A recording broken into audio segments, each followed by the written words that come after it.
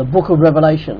Two key verses are Revelation chapter 1 verse 19. Write therefore what you have seen, what is now, and what will take place later.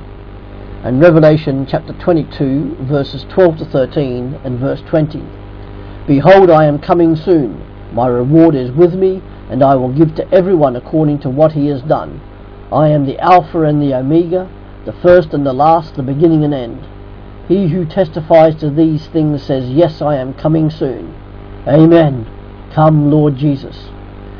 The Apostle John writes about the prophetic program which centers on Christ and extends from John's day until the enthronement of Christ as the Father's King in the millennium and in eternity.